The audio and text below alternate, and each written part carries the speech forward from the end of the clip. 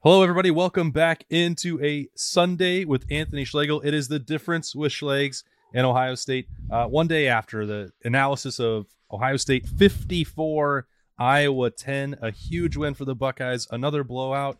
But Schlegs, I don't know. Thanks again for coming back and joining and spending Sunday absolutely. with us on the podcast. Let's go.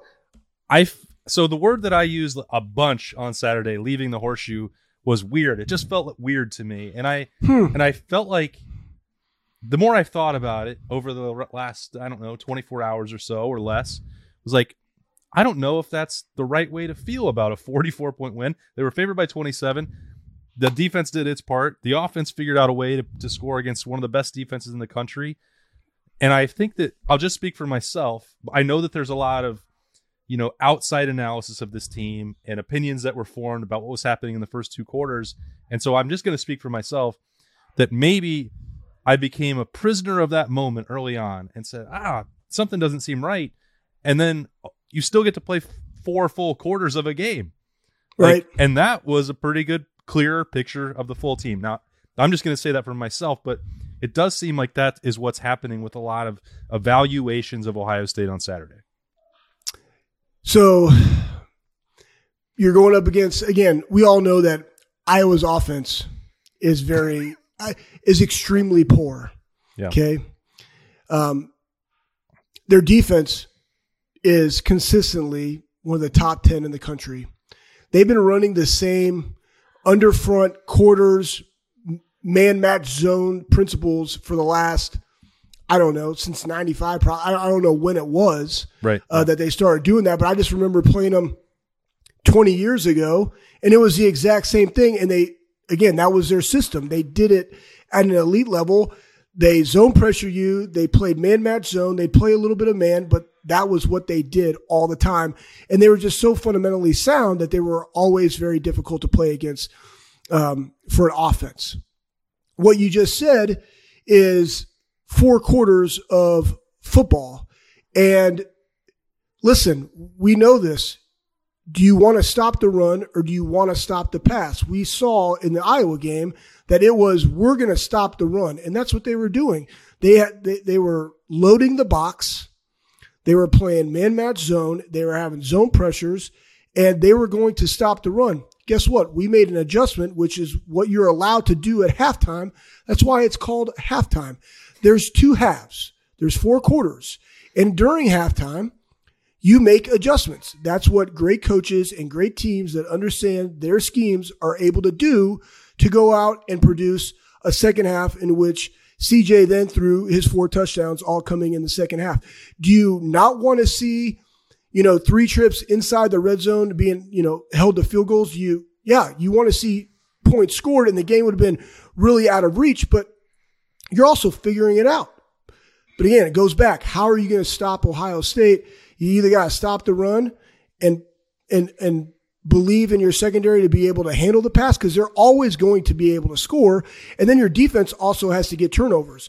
Our defense played very, very well. And they only gave up 3 points.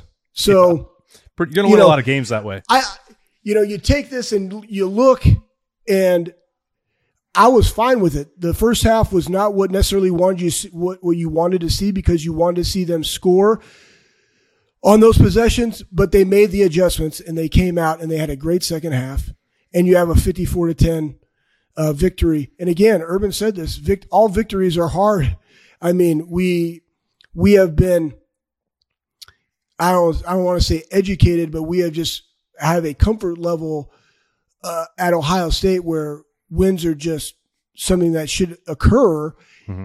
And that's the expectation of Ohio State, and everybody knows that. However, you're allowed to adjust and have a great second half. And they had a great second half. They were up at halftime 26-10. All right, cool.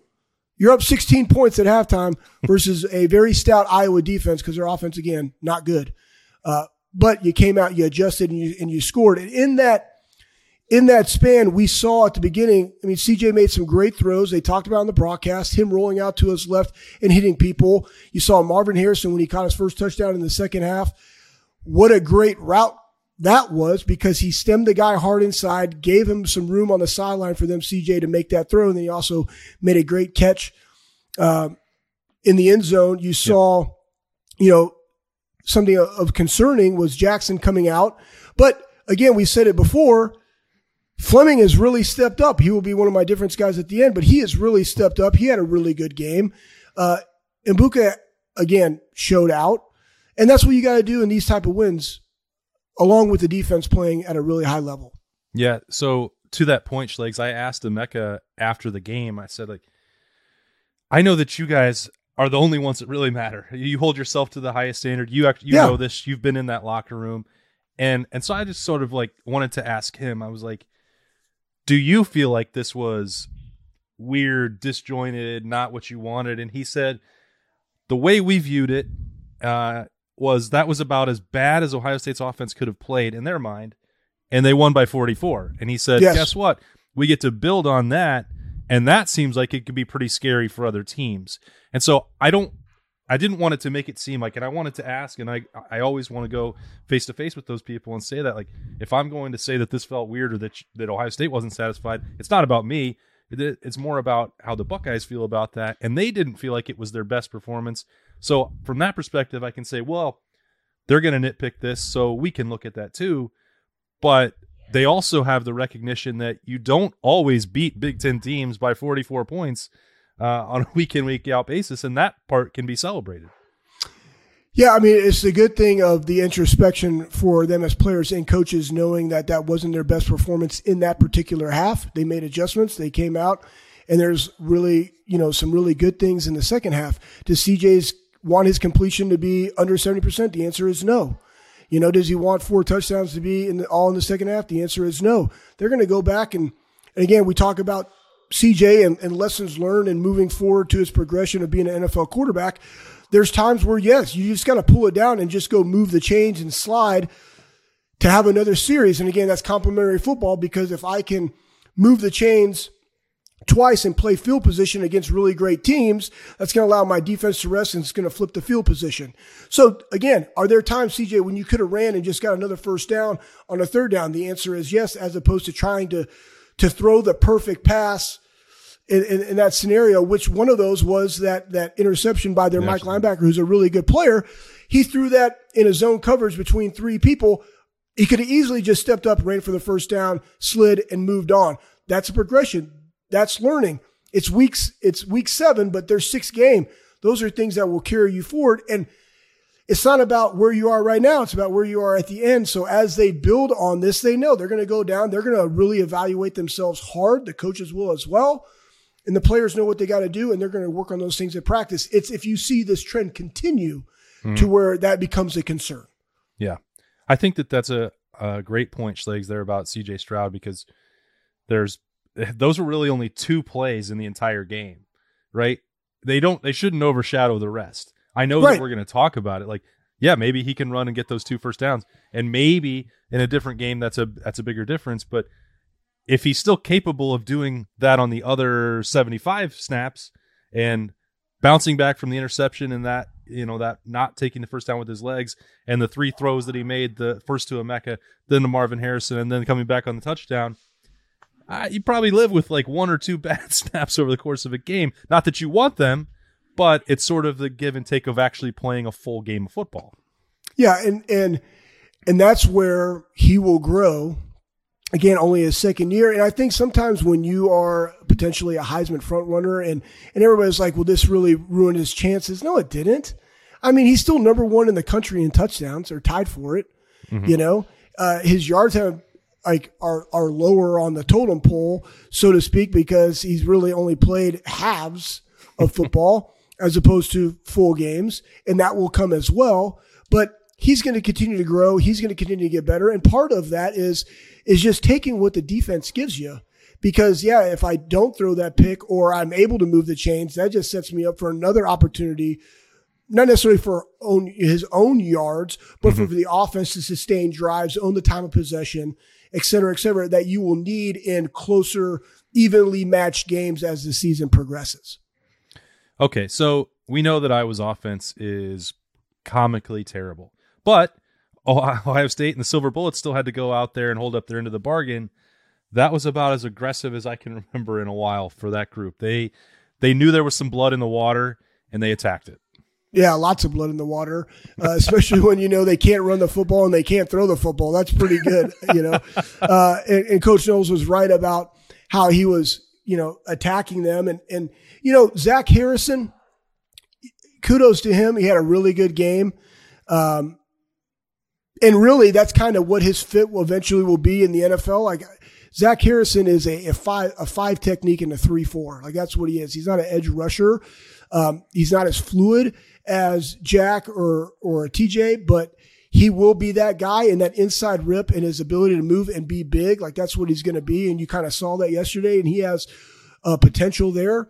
Watching Tommy get a pick six, that was fantastic.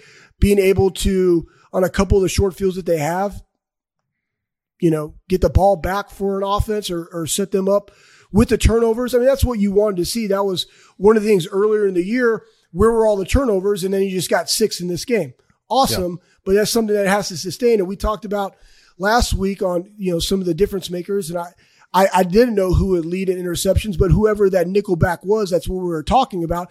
That's the guy that's going to make those picks because it tips and turnovers. That's what happens. And that's what McAllister got his second one. The first one was just, he stepped up. I believe he was working probably the curl to flat and just walked into an easy pick. And the second one was off of a guy that was in the curl flat and it was tipped to him and he got his second one. That's really the guy that's going to get the most interceptions on the season. And you have to have 2 in the game, which again, that's the first in Ohio State since 2009 that one guy has had 2 picks in a game. And then even if you look offensively, that's the first time since 1995 that Iowa has given up 54 points. So take all that in consideration. Great win by the Buckeyes, getting ready to go to Penn State. All right, Schlegs, it is time for the difference makers. Who do you got? You don't have to do the whole roster, but there are a lot of options for sure. Well, I think I'll just say defensively, and it would just pick one from. I thought Zach had a really good game. I thought that's going to build him some confidence later on. We'll be able to move him around, maybe in the inside again with number 51 Hall. Yep. And you didn't see a lot of him either. Again, there's a lot of guys that are on some pitch counts in this game, but Zach having success, McAllister having success in that nickel slot, that's a huge position in this defense. And really all great defenses having a really strong nickel. And then obviously Tommy with a pick six, being able to run the show. And then offensively, I'm just going to say Fleming has done a fantastic job. Besides Marvin and Buka, who we know and they get a lot of accolades, I just think that Fleming, for being here for such a long time and the expectation level, he's really risen to the occasion with Jackson being out, because now it's kind of those 3 that you see predominantly. And, the offense hasn't slowed. Yeah. Do you want Jackson back? 100% because of the threat that he brings. But the 3 guys that are out there predominantly have done a phenomenal job. So excited about this Penn State game coming up in Happy Valley. Big noon kickoff. The noon is bumpy. It's great for us to watch it because it just starts off your day and you're watching the Buckeye game. And then you could go in and get a little quick circuit pump time in the home gym here. But those guys were my difference makers for this week. All right. So when you go on the road and you go to Penn State and it's in a Rector set and they crank up the crazy cat not noise so Happy Valley. Yeah. Yeah. What's it like to go there? What are the keys to, Ohio State's going to have to get ready for that noise, and it's not a whiteout. It is going to be at noon, as you said. That's a little bit different, but that place is intimidating and it's something that you have to prepare for all week long. I think this game really set them up well for what's going to happen in Happy Valley, because it's going to be doing your job and going along with the ebbs and flow of a game. We're not going to get 6 turnovers versus Penn State. The 2 turnovers that we gave up for the touchdown, and we got the one right back off the pick, but still that would have been great field position. You can't have that in these type of games. So offensively, you got to be secure with the football, and I believe that they're going to go out and score, and then it will be handling the quarterback, because it all runs through. Is it Clifford, right? Yep, it all runs through him. So being able to affect him, not allow him to continue to move the chains in the run game. But passing wise, our secondary really stepping up in this game, I think, will be vital. Iowa's not going to threaten our corners, and we talked about that. So in this game, they have some guys that can impact you on the perimeter. Our DBs are really going to have a good game. All right, big week ahead for Ohio State. They have put win number 7 in the bank. It was a blowout of Iowa, 54-10. Had to have Schlegs in for a Sunday to talk about it on the difference for the podcast. It is great, again, to have you. Schlegs, enjoy the rest of your Sunday. Thanks again for joining us. Attack and dominate. Go Bucks. All right, for Schlegs, I'm Austin. We will see you next Sunday. We'll break down Ohio State and Penn State. So long.